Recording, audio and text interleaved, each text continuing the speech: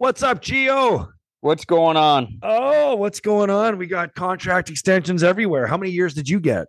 I got a week to week Thursday after Thursday morning. All you got to do is just throw on a Saber shirt, go down to the rink. You get a seven-year deal or an extension.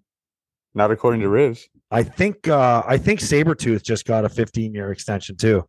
Hey, this is what happens though. You start to have success, you're identifying your talent, and you move forward Thank with your you, Gio. decisions. With your decisions, whether Let me they're let right me or ask you, wrong, you Gio. move forward with your decisions. Kevin Adams got an extension. Well I deserved. think it well deserved. I think Don Granato got an extension. Well deserved. Okay, excellent. We're on the same page right now. You have Matthias Samuelson. Okay, he's 22 years old. He's played 54 games in the league. Signed a 7-year extension on top of the 1 year he has left at 925. He makes $4,285,000 a year. Good deal. Listen, it's not a this is a true projection deal. This is the classic as a player, you're looking security and guarantee, right? So for Samuelson, he checks all those boxes. Is this a great deal for him, or is this a great deal for the team? And let him finish. Jesus. Yeah, this is the thing, right? Like you look at a past deals that are like this, that the players have foregone they've taken security over maybe high end, right? Like over being able to get to a higher number, a Pacioretty deal, a Gallagher deal, where they were on club friendly long-term deals and they blow up and they're 30 plus goal scorers and they should be making 7-8 million and they're making 4.5. You know what I mean? Now is and Samuelson Nate McKinnon, who signs a 6-year deal for $6 million, exactly 6 years, and he should have been making 12 million. Exactly. So this is where the club has identified someone who they want long term and think is going to take off. Say that again, Gio. The team has what? Identified this player okay, as a long term solution for them, and they are taking him maybe in the front end of this a little high on the salary, but a little, 2-3 years into this deal, they're hoping that they're gaining a $2 million swing, $2.5 million swing on that player. So Can I ask you a question? In years 3, 4, 5, 6, 7 of this deal, that they are on the friendly side of the contract for this and open up money for more talent coming down the road. There you go. So they're playing the odds here. Okay. They're looking at a player that they project right now. Matthias Samuelson is going to play with the number one defenseman on the team in Rasmus Dahlin. He's probably going to play upwards of 22, maybe 23 minutes a night. Would you agree with that, Gio?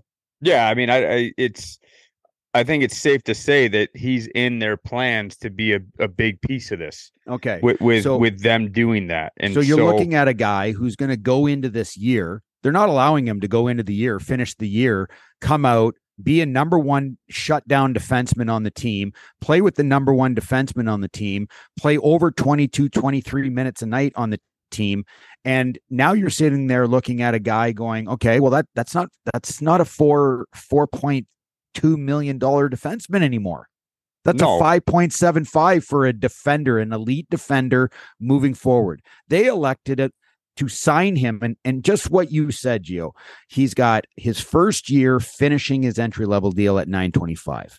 Then for the next 2 years, okay, let's just say, his 23-year-old year and 24-year-old year, that he's somewhat justifying still a $4.2 million deal, okay? Because he's a number one pair defenseman, shutting down number one lines on the other team. But now all of a sudden, you're looking at this going, he's not worth 4.2. He's worth well more than that. He's worth $6 million plus. And I can see him being that defenseman in years from now, because in 4 years from now, Gio, in 2025-26 season, the salary cap is going to be $92 million. It's going to be $10 and he's million. Only 3 years into that new deal. He's only 3 years into the deal. So this is what people need to look at is it's a risk on both sides, this type of deal. It's a risk on the club and it's a risk on the player. And when I say risk on the player, people are going to be like, oh, he's fucking guaranteed 30 million. What kind of risk is that? But he could be in those last 4 years of that deal. Say he signs the 4 whatever and change for a 4 or 5 year deal, and he comes out of that. And now all of a sudden he's a $6-7 million guy. You've just left on the table $8 million. You know what I mean? And so that's the risk of the player saying, I'm going to take the security of the 30 million and lock it in rather than chase the 40 million. You know what I mean? In that year, correct. It's a calculated risk on both sides. And so it's too early to tell whether it's the right call or wrong call. All right, so Gio, this is your first time. Can I add a guy? You've been asking all the questions. Well, listen, I mean, the show's great right now, so I'll continue to ask the questions.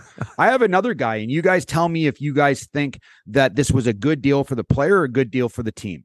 The guy from Dallas who signed a long-term contract, Klingberg, who's now with Anaheim. Klingberg was making $4 million. $4 million.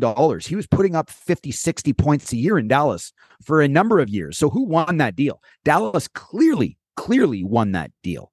But Klingberg signed that deal because he was given security. He was given money that he'll never be able to, he doesn't have to look back and say, you know, I made a bad decision by not taking the money.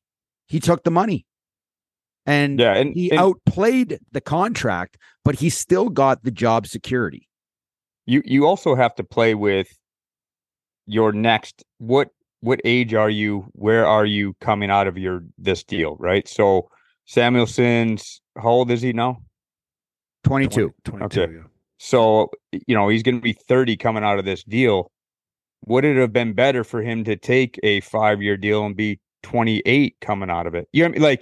Like you have to, like, as hard as it is to say no to the 30, now you're coming out all of a sudden, the 30 million, all of a sudden when you're 30, now all of a sudden you're old. And now you could be at potential of only signing a 2.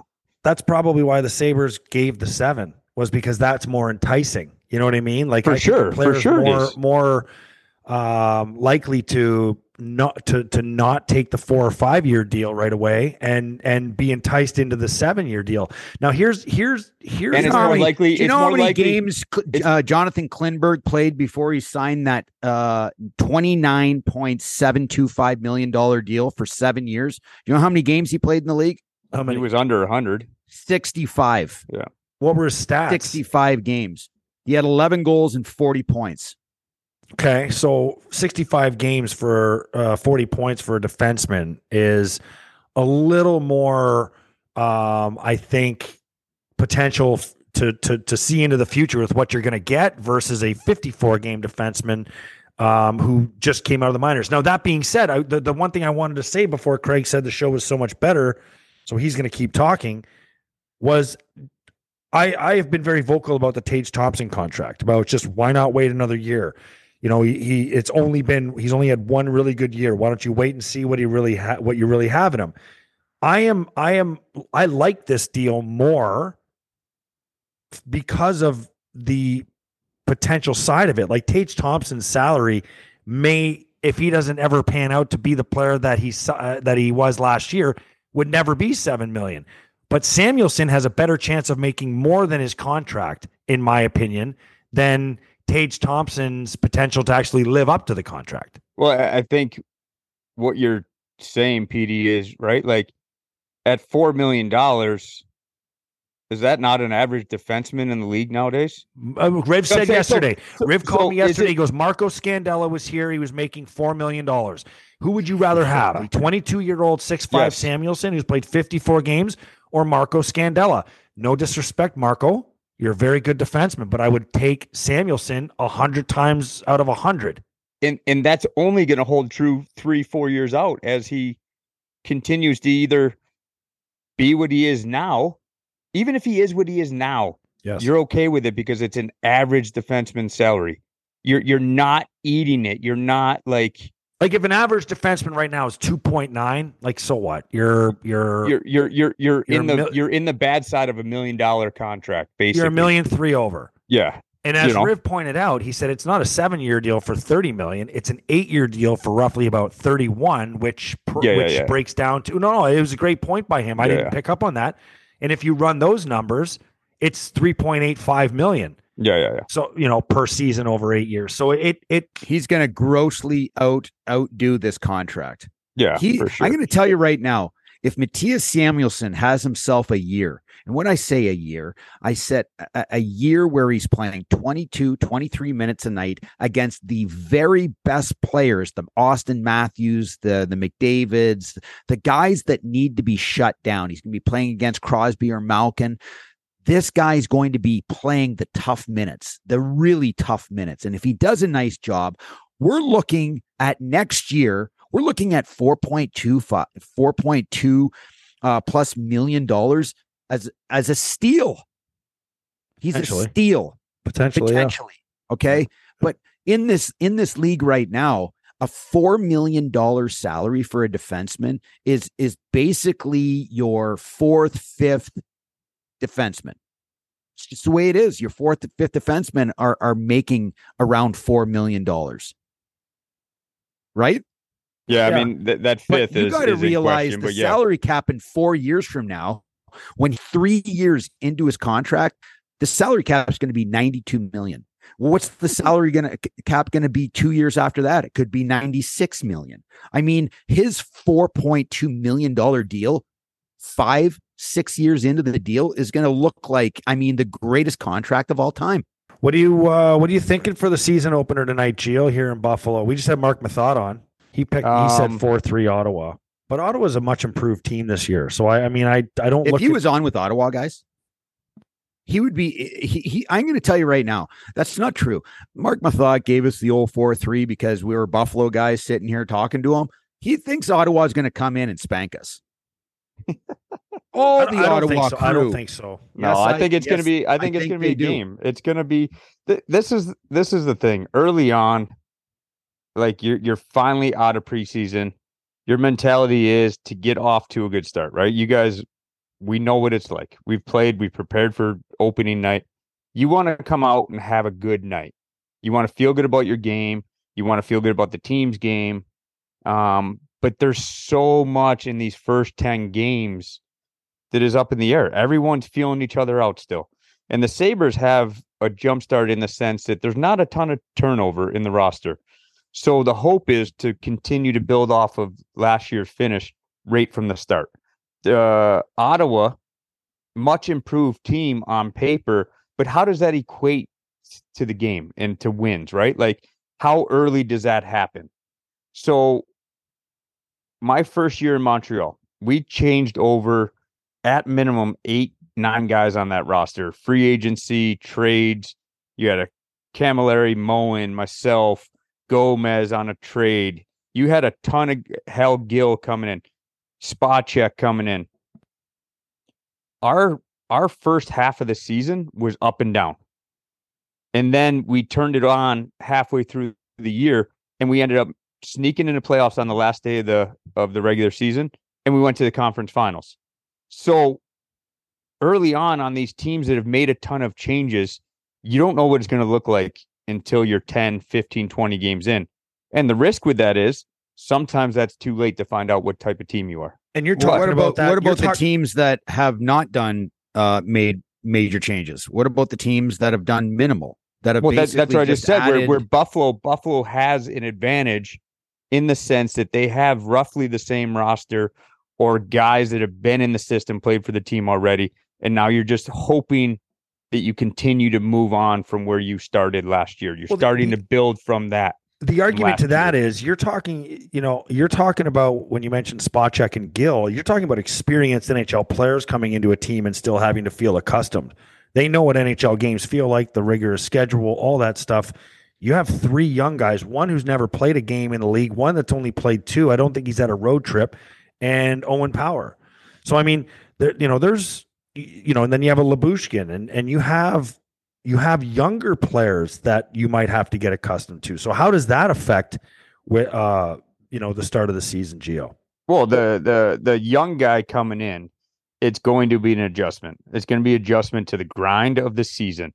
And Like, there's no way around it. Like, this is not 2 games a week. This is not, we're in a steady schedule where we play on the weekend. Even the minor league schedule, you need to adjust the NHL. The minor league, you play on a Friday, Saturday, Sunday. You play on a weekend. You got your Monday off. You got a Tuesday, Wednesday practice. There's some consistency in your schedule in the AHL. There's nothing in the NHL.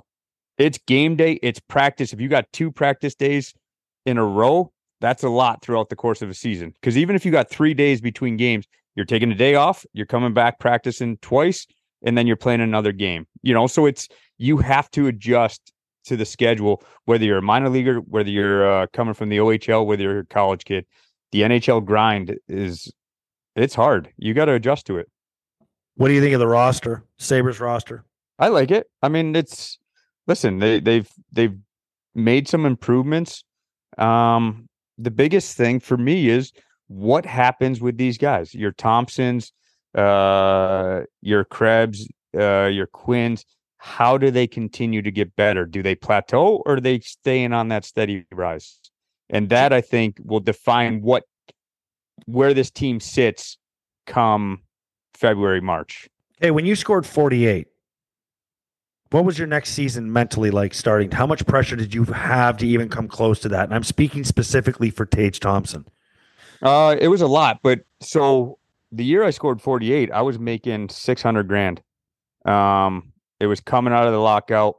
We took our 10%, that might have to be the greatest cap-friendly deal in the history of one season in the league. We took our hit, right? So going into lockout, I think I signed a 2-year deal. So we lost the 1 year, and so it was the second half of that 2-year deal, and we took that. They had kind of chopped our salaries. What was it, 20% or 25% or whatever it ended up being? Remember? There's 24% rollback. 24% rollback. So I was making 600 that year. Scored 48, and then coming out of that is when I started to make good money. But it was hard. So I had to adjust to a much bigger contract and the expectation that you are now a 40-goal scorer, right? And how much harder were teams playing you? Was it harder? It's hard, right? Because that whole second half of that year I scored 48. You're on the first power play, your first line, you're getting all the tough matchups. There was no hiding that. Early in the year, maybe you could catch people by surprise, but you're going in February and you got 30 plus goals. Teams know who the hell you are or what they scout. So you're not surprising any team. You've seen all these teams before in that year. So I don't think your matchups and stuff like that will change for your Thompsons, but I think it's expectation of the contract, expectation to continue to score goals, right? It's easier when you're surprising yourself and people around the league that you are a 30, 40 goal scorer, but to do it consistently is a much different animal.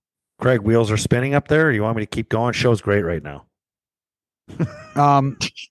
Do you anticipate Tage Thompson this coming year to continue to score in the range of 38? I mean, I think I think he's a 30 goal scorer, right? If he can be around 30, and you have to stay healthy. So that year coming out of my 48, I'd have to look. I was right around 30. I was probably 28, 29 goals, but I'd only played 60 games. I was hurt for 20 plus games. So you have to stay healthy in order to feel good about your game, because you go down with an injury for 7 to 10 days. Now you got to find your groove again. You go out for 2 weeks, you go out for a month. Like, there's different challenges with being hurt, minus just the injury itself and playing through pain. It's the timing, the feeling good about your game, the getting the confidence back. I think the hardest thing is the injury. What it is. Is it a groin? Is it a hip? Is it a shoulder? Is it hand? Right. What does that affect? I think for Thompson, what the advice I would give him, and what you deal with, what I dealt with, what other people deal with, that you go 2 games without scoring, all of a sudden the pressure's on, and that you're not helping the team. you go 3-4 games without a goal, and the team's lost a few of those. Well, their scoring's dried up. Where's our offense? Why aren't we producing? And now that falls on him. And whether it's a perception thing, he could be playing the game the right way and it's just not going in. He could be creating chances. It's just not going in. But you need to produce. You need to make things happen and you need to produce because you're being paid high money and the NHL is what it is. The expectations are high and you need to win. And so that falls on those top guys. And so that can be tough when you go 3-4 games without a goal, 5 games. Now you're starting to question how you're playing. So let me ask you. Go ahead. No. Do you think that the signing of Tage Thompson, the price tag in which he is signed, you have a Jeff Skinner making 9, you have Tage Thompson, he's making 7. You're putting your so-called your big boys in the same basket. Do you think it's going to help the rest of the lineup that those guys are going to have so much emphasis put on them to shut down that line? Do you think that can help this year? Casey Middlestat and a Jack Quinn who's new to the league and a Tuck. Do you think that can help a Cousins, a Peterka, and a Krebs? It absolutely helps because there's only so much ice to go around for those shutdown guys, right? They're going to be getting the matchups. You have to choose. And that's what makes depth scoring so important in the league is that when your top line isn't scoring in that game because they're facing a great shutdown group, now your 2 and 3 lines, that's when they are producing. And so that's why it is what it is in the sense that you're trying to build depth scoring so you can no longer get shut out on those days when your top line is not at its best or being shut down.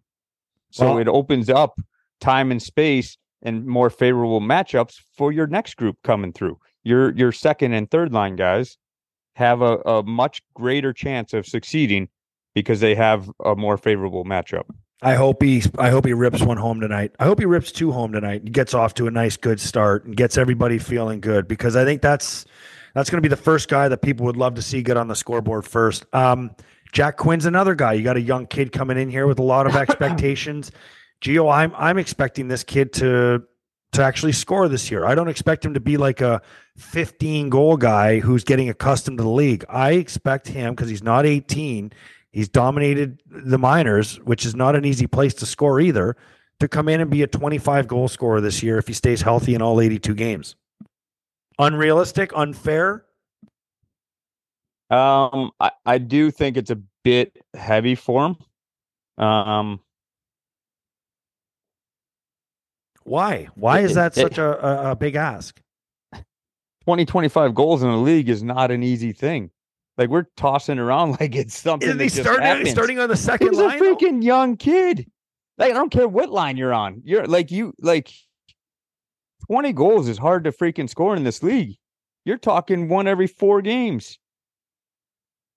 Is that a lot? Well, how much does a 20-goal scorer make in this league? What kind of premium are put on 20-goal scores? Well, you have a 21-goal scorer in Thompson this year in St. Louis making $8 million on a $64 million deal. Not a big deal. He's a few years into the league though. Yeah. But I mean, that's why I say yes, you want Quinn to hit those numbers, and he may be there, but if he's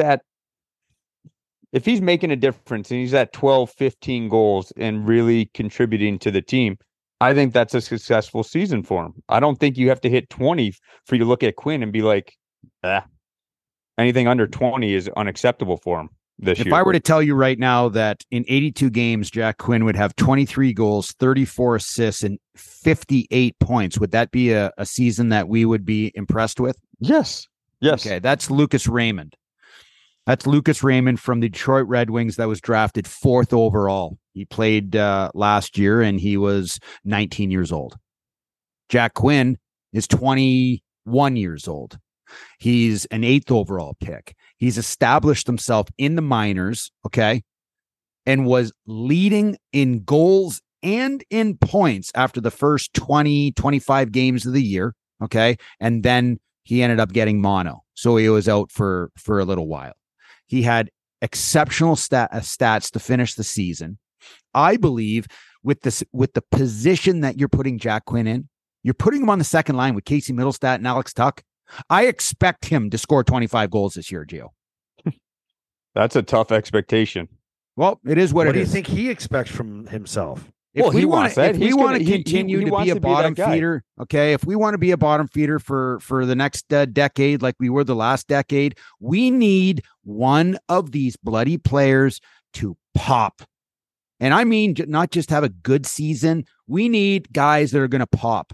We need Jack Quinn to pop as a rookie. We need Casey Middlestat to take his game to another level, a 60, 65 point guy. We need Alex Tuck to do what he's going to do. We need all of our players. We need Dylan Cousins not to have 13 goals. Okay? 13 goals is not acceptable. All right. What happens if Cousins hits 20 and Quinn's at 15? Are you happy with those two young guys for the year? No. Well, that's an average of 17 and a half so each. So no. No, I'm not. If you need to get 45 out of those two, you got to get 45 goals out of those two guys. Absolutely. Like Dylan Cousins wants to sign a contract extension. I heard somewhere that he asked for $6 million. I don't know if that's true or not. But all I'm saying is, if you're going to ask for $6 million or something along those lines, you better score 20 plus. 20 plus. I'll tell you, because last year he played what, 70? I think he played 78 games. He had 13 goals and 38 points. Okay, that's a 40 point season or a 41 point season if he plays a full season. We don't need a 13 goal, 38 point season. We need Dylan Cousins. Okay. And I believe, but do you think it was a disappointment? Looking back on last year, was Cousins a disappointment for you at that? He was very average. I don't think this team is any different last year with him on it or off of it. I think Dylan Cousins has, levels that we have not seen yet. 100%. I'm not saying that, but looking back, because this is what's going to happen with a Quinn. We're going to analyze it after the season, and you're going to give a grade to it, as in, is that good enough for you and your team and this player? I will say no. Was Quinn, was Cousins in that category last year for you? Yes, he was in that category because I'm looking at other elite players in the game. I'm looking at Lucas Raymond, who goes to a very, very, very average Detroit Red Wings team, and he walks out of there with 23 goals and 57 points. But his first year, he's 19 years old. Dylan Cousins is in his second year. But you got a Skinner, you got a Tuck, you got a Thompson, and you got these guys that are in front of him. In Detroit, do you have those guys that are in front of a Raymond? Or is he the guy first over the boards? Is he like, and don't get me wrong, you have to perform. You have to perform. He did something with what he had. But is he still, there's a big difference what people don't understand between the first and second power play in a lot of teams. That first power play is on for a minute to a minute 15, a minute 20. Yeah. And now your second group is stepping over the boards with 35, 40 seconds left in the power play and 95% of the time starting in your own damn zone because the puck's been cleared down and now your first unit comes off. And so you got 35 seconds to get it from your goal line all the way down, get it set up, and be productive. That's why the first power play unit, the percentages work in their hands that those guys are point guys. Your second, there's a drop off to your second group on most teams. I'm not talking a 1A, 1B type of power play setup.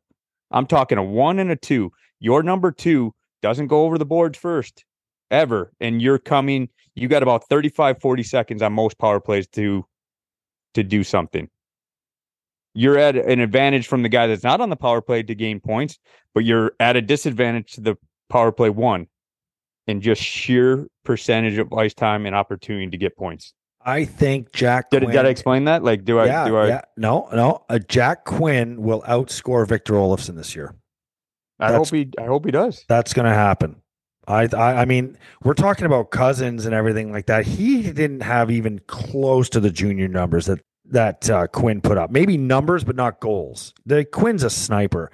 Much like, and I've used this comparison, and not because he comes on the show with us, but Thomas Vanek. Thomas Vanek came out of college a sniper, goes to the American League, puts up 40-something in 60-something games because he didn't score in the first 15 games, and comes to the NHL, scores 25 as a rookie.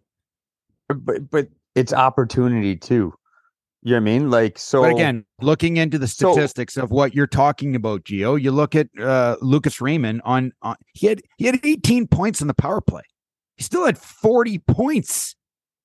Even strength. He scored 18 goals, even strength, and 40 points. So all I'm asking, you're asking me a question. I'm looking at a 19-year-old Lucas Raymond that scored 23 goals and 57 points.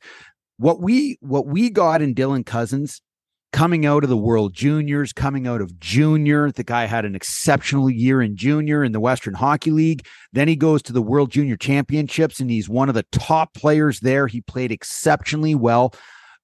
Our thought here in Buffalo is that we have something special here. Then he went into a COVID year and kind of played his first year, which I don't know how many games that Dylan Cousins played his first year, but last year was a big year for him.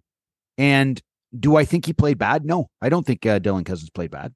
Do I think he has another level to his game? Absolutely. I think he has another level. I think he has another level goal scoring. I think he has another level to his just overall game with his strength and size and speed and hockey IQ. He's got to have a chip on his shoulder, Riv. He's going to he better show it, because there's a lot of guys that are vying for the money right now. There is only a Santa's bag full of cash, and Kevin Adams is only going to give it out to a few guys. Okay, and there's an inside battle. It might be quiet, but there's a battle going on the ice. Who is it? There's two players that I'm thinking of that are just absolutely in a battle. Casey Middlestat right now wants to establish himself as a top center in the league. Yeah. And Dylan Cousins is the other one for me. Dylan Cousins is a big battle. one, but you're also looking at Erasmus Dahlin, who is going to be up for a contract. Is he? He's making $6 million right now. Well, what is he going to be? Is he going to be an $8 million defenseman, or is he going to be an $11 million defenseman? He's playing for a contract. Then you have Owen Power, who's only on a 2-year rookie deal. So starting this year, he has 2 years left. What if Owen Power goes out, wins the Calder, blows it out of the water like that? Maurice Seider? Maurice Seider. What happens then? You're looking at a $10 million defenseman in Owen Power. Or maybe not 10 million, but you get what I'm saying. I didn't want to jump on you. I feel like got a little crazy there, but yeah, even an 8.5, $9 million. You look at Cale Makar signed a 3-year deal for $9 million. Okay. No, he's on like a 6-year deal or something, but he's a Bartlett guy. We should know this, Gio. He's an unreal player, unreal kid. He's on a 6-year deal for $9 million average. For $9 million. So that's a standard in which is going to be set. So now you're looking at an 8. If Owen Power blows it out of the water this year, Kevin Adams has to sign him. He has to sign him to a long-term contract. He has to do what he did with Matthias Samuelsson. You're going to go and you're going to project. You're going to give money now. We've only seen you for 1 year, but we're going to give you a lot of money now to take away what you could be down 3 years down the line, which could be arguably one of the best defensemen in the league. Let's change gears here and the hockey talk. Gio, I want to hear this story about youth hockey the other day that you wanted to share. We're going to end on this one. Oh man. I've contemplated how to approach this. Yeah. So just tell it the way it happened. But let me give youth sports are an absolute fucking joke right now. Like, it is so absurd. The parents, the coaches, the expectations. Like, it has gotten so far out of whack. Every kid's going to the NHL. Every kid's getting a Division I scholarship. Like, it's absurd. My youngest. What age group are you coaching? The group I'm talking about is my youngest, who is a 10U. You're talking 10-year-old kids. I like this. Keep going. I like this. This is great. 10-year-olds. Okay, so we play a team, and this is what's today? Thursday. This happened Tuesday, right? So just a couple days ago. Here in Buffalo? Here in Buffalo. Local rink, 2 local teams. Nothing happened. We ended up beating the team, beat them pretty good. Besides the point. What was the score? That's completely besides the point. Because No, it's not. It is absolutely beside the point because this could have been a 1-goal game. We could have been on the losing end by 5 or 6 goals in this incident. Yeah, but you brought this in. This incident would have still happened, and you'll understand. You brought this up in the group chat. You'll understand. And you said that you told the story a little bit, just gave us a little bits and pieces, and we said save it. You got to tell it on the show. So we don't even know what's going to happen. But Vanner popped into the conversation. Thomas Vanner came into the conversation and said, "That's what happens when you put your number 1 power play unit out in an 8-0 game." Okay, continue. continue. So if that were the case, then the score would be relevant. The score in this instance is completely irrelevant. We could have won by 10, lost by 10. It could have been a 1-goal game. Nothing happens in the game. Like, you're talking 10-year-olds, right? Like, go have fun. You're coaching them. No chippiness, no hits, no parents screaming at the ref, no coaches screaming at players or refs, nothing. Like, one of the most non-drama games. Sounds very uneventful. Yes, non-drama games you could have had. Until the handshake line. And so we go. I end up being the last coach. Were you yelling during the game? Not one bit. I'm an assistant coach. I'm on the door. I basically open the door and correct kids and be positive. Hey, give a high five, tap their head, like, great pass. It's a big role. You're working hard. It's a big role, working the door. Huge role. It's hard in the sense that you got to change and get these 10-year-olds off the ice and on the ice. Great for the morale, though. We're in line, shaking hands. Kids go, tap, tap, tap. Everyone's good. It's good. Shake the first coach's hand. Shake it. Shake the second coach's hand. Great game. Good job. We'll see you. Third coach comes along. He reaches his hand out to me. So I go to shake his hand. Hey, good game. He deliberately moves it over. Like, gave me his hand to shake and then moved it. Deliberate that he's not shaking my hand. Okay, very childish. Carry on. So I simply say in this kind of tone, "You don't want to shake hands?" He goes, "Not with you. You're a piece of shit." Oh, he must listen to the show because that's Craig saying. So I go like this. I shake the last last coach's hand, their fourth. I go, "I'm a piece of shit." And he goes, "Yeah, you're a piece of shit. I'll knock you the fuck out." I'm like, what just happened? This is like the most uneventful game. Nothing is going on. No one has said a word. And I go, "That's fine, but I don't know who you are or why you think I'm a piece of shit or why you want to knock me out. Give me some context to what this is, where it is." And this is happening on the ice? On the ice. So what did he say? He said that, and we just went back and forth for a little bit. Like, I'm not in his face. I'm not screaming at him. He's somewhat Did you yelling. Find out why he had this?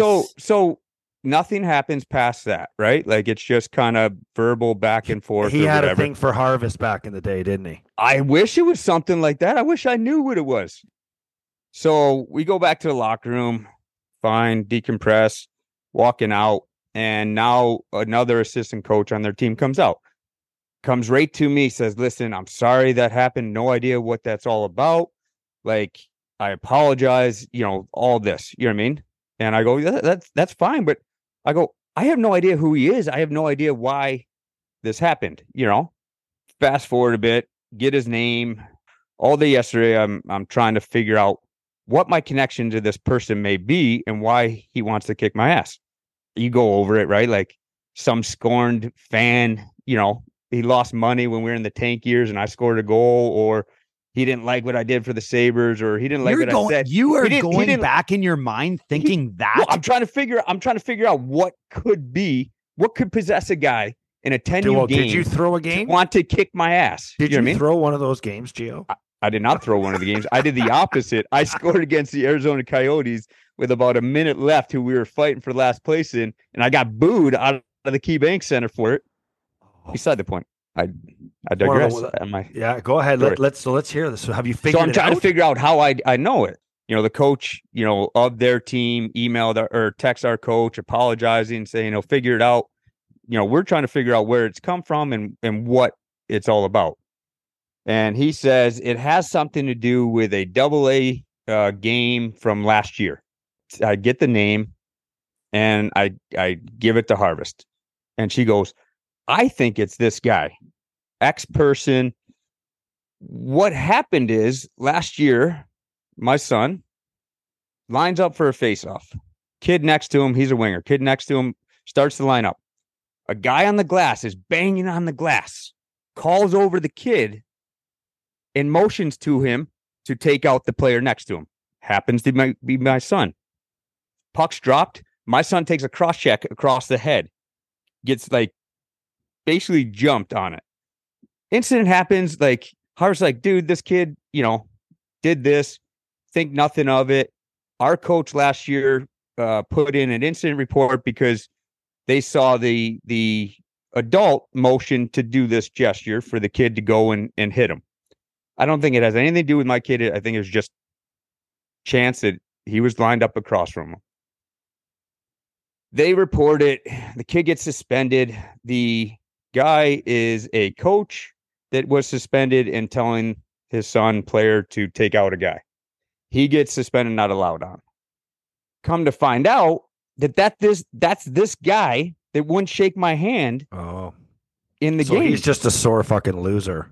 But I wasn't at the game. I didn't report the incident. I knew nothing. I didn't even know his damn name until Tuesday. Nothing. You bruised his ego, Gio. Apparently, he wants to kick my ass, and I'm a piece of shit for him telling his kid to go after my kid. Apparently, was he pretty tough? I'll fight him. I don't know. What's he like? Is he in decent shape? What kind of shape do I gotta be in to fucking throw a couple haymakers at this guy? I think you'll handle your own, Petey. Okay. That's my incident. I know names. Do you play them again? Do you play them again? I don't know if we do or not, but I fucking hate youth sports. Okay, it's insane. I'm just what are we doing? You know what I mean? And now I'm at my brother's game, and there's a kid that scores a bunch of goals, and he scores 3 goals, and the dad's down banging on. They're beating this team 12-1. He's like, "That's 3. That's 4." And he's yelling it in the rink. He's like, "That's 5. He's got 5." And the kid fucking scores 2 or 3 goals every game. And the dad's there. I'm just like, Jesus Christ. I didn't say anything. I'm sitting there silent and I'm just looking. I'm like, it's 11-1. Yeah. It's 11-1. Your kid is pumping goals on a goalie that literally can't move to the side. Okay. Fucking have some class when it comes to winning and losing. Come on, man. The kids are 8 years old. The kids are 8 years old. What are we doing? I'm sorry you have to deal with that. Listen, I'm not if I was a yeller, if I was a screamer, if I was an alarmist, literally when I tell you, when I watch my kids' games, I literally stand there and don't say a word. I watch it. I enjoy what they're doing. I enjoy watching them do what they do. And I will have the same reaction whether they score a goal or whether they get completely cheap shotted or whatever. I let the game handle the game, right? The refs will take care of it. After the game, I'll tell my son or daughter, listen, you need to stand up for yourself. You need to watch out for this, protect yourself. But in the moment, I'm not running on the field. My daughter just got blew up in soccer. What are you doing to her? I let it be. Yeah. You know what I mean? And that's whether my kid's down hurt or they're scoring the overtime winning goal, I have the same damn reaction. Just enjoy watching your kids. Please, just enjoy being with your kids and watching your damn kids. Stop making it something it's not. Yeah. Have some damn perspective. Yeah, Gio, well said, man. Well, listen, it's every sport. That'll fall on deaf ears because that's impossible. 100%. And I didn't want to be the next YouTube sensation and start losing my mind on the ice over this guy coming at me. So one of us knows all about that. I didn't want to say it, but well, if you want to go there. Thanks, Gio. That's a wrap on another episode of After the Whistle. Don't forget to follow us on Twitter, After the Whistle, and at Craig Rivet 52, at the Instigator 76. And you can find us, as you already know, on Apple, Spotify, and YouTube, and anywhere else where you can get your podcasts. Thanks for tuning in. Don't forget to spread the word.